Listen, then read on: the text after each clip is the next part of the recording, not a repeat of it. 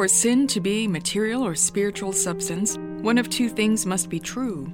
God would have to be its cause, or he would have to be the creator of all things except for sin. Both of these are impossible. Since nature is therefore understood as an ethical problem, not a physical problem.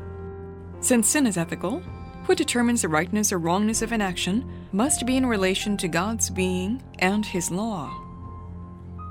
The words of Dr. Mark Jones, writing in his book, Knowing Sin, Seeing and Neglected a Doctrine Through the Eyes of the Puritans. Join me, Tiffany, as this Reformation Week on DZFE, I ask Dr. Jones, what is sin exactly? It is not a substance, for instance.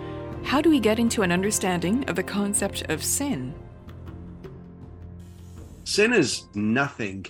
That's the irony of what we're talking about, is it kind of explains everything about what's wrong with this world, and yet it is not an alien substance that has been created. What the theologians typically refer to sin as is, in the first place, privation. And privation is not meant to scare anyone with a tricky word. It just means there's a lack of righteousness. That when you think about a man walking with a very bad limp, is he walking? Yes, but he's not walking as he ought to. Are we living? Yes, but we're not living as we ought to. And that's called privation. The other is called, another tricky word, positive inclination. And positive inclination is not talking about something good. It's saying that we are inclined towards what is evil. So we lack a righteousness, but we're also inclined to evil. So in Genesis chapter 6 and chapter 8, the thoughts of man's hearts are only evil continually, even from the time of birth. So we have an enmity towards God because we do what is evil, and then we lack what we should do. We fail to do the good that we should. So sin must always be understood as being in relation to God, whether one believes in God or not.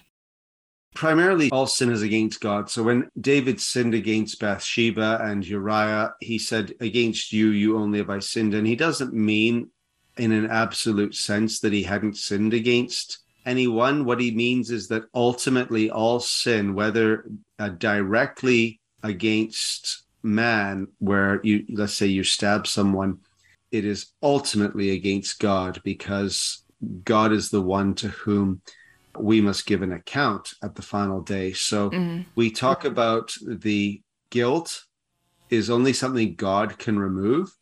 And when we forgive someone, we're forgiving them the pain or injury. So we're saying, okay, I'm not going to make you pay for that. I'm forgiving you. But the guilt is only something God can deal with. And so all sin is against God, though there may be sins against man indirectly.